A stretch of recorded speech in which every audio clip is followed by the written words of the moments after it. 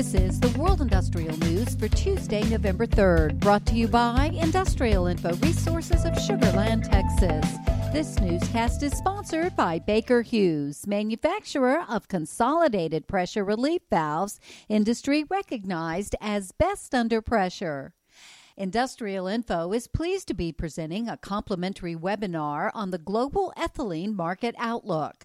The webinar will be presented on Thursday, November 5th at 10 a.m. Central Time. Join Trey Hamblett, Vice President of Chemical Processing, and Shaheen Chauhan, Vice President of Global Analytics, as they review the outlook for demand along with planned turnarounds and future capacity. Go to industrialinfo.com and RSVP today. This year has not been good for the oil and gas sector, from upstream to midstream to downstream.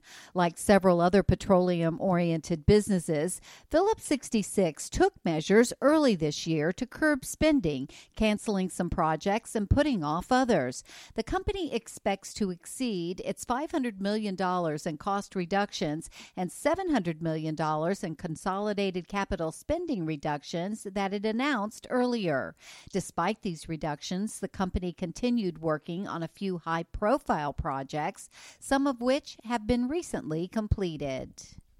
The predicted consolidation of European steel makers has advanced, with Swedish steel maker SSAB expressing interest in taking over Tata Steel's European operations.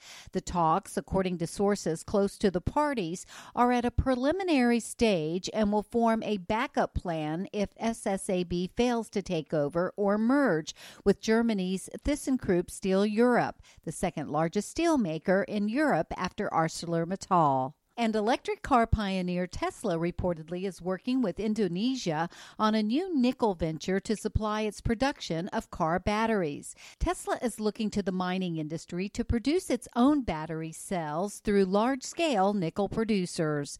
For details on these and other breaking news, read the full stories at www.industrialinfo.com. I'm Peggy Tuck, reporting for Industrial Info News.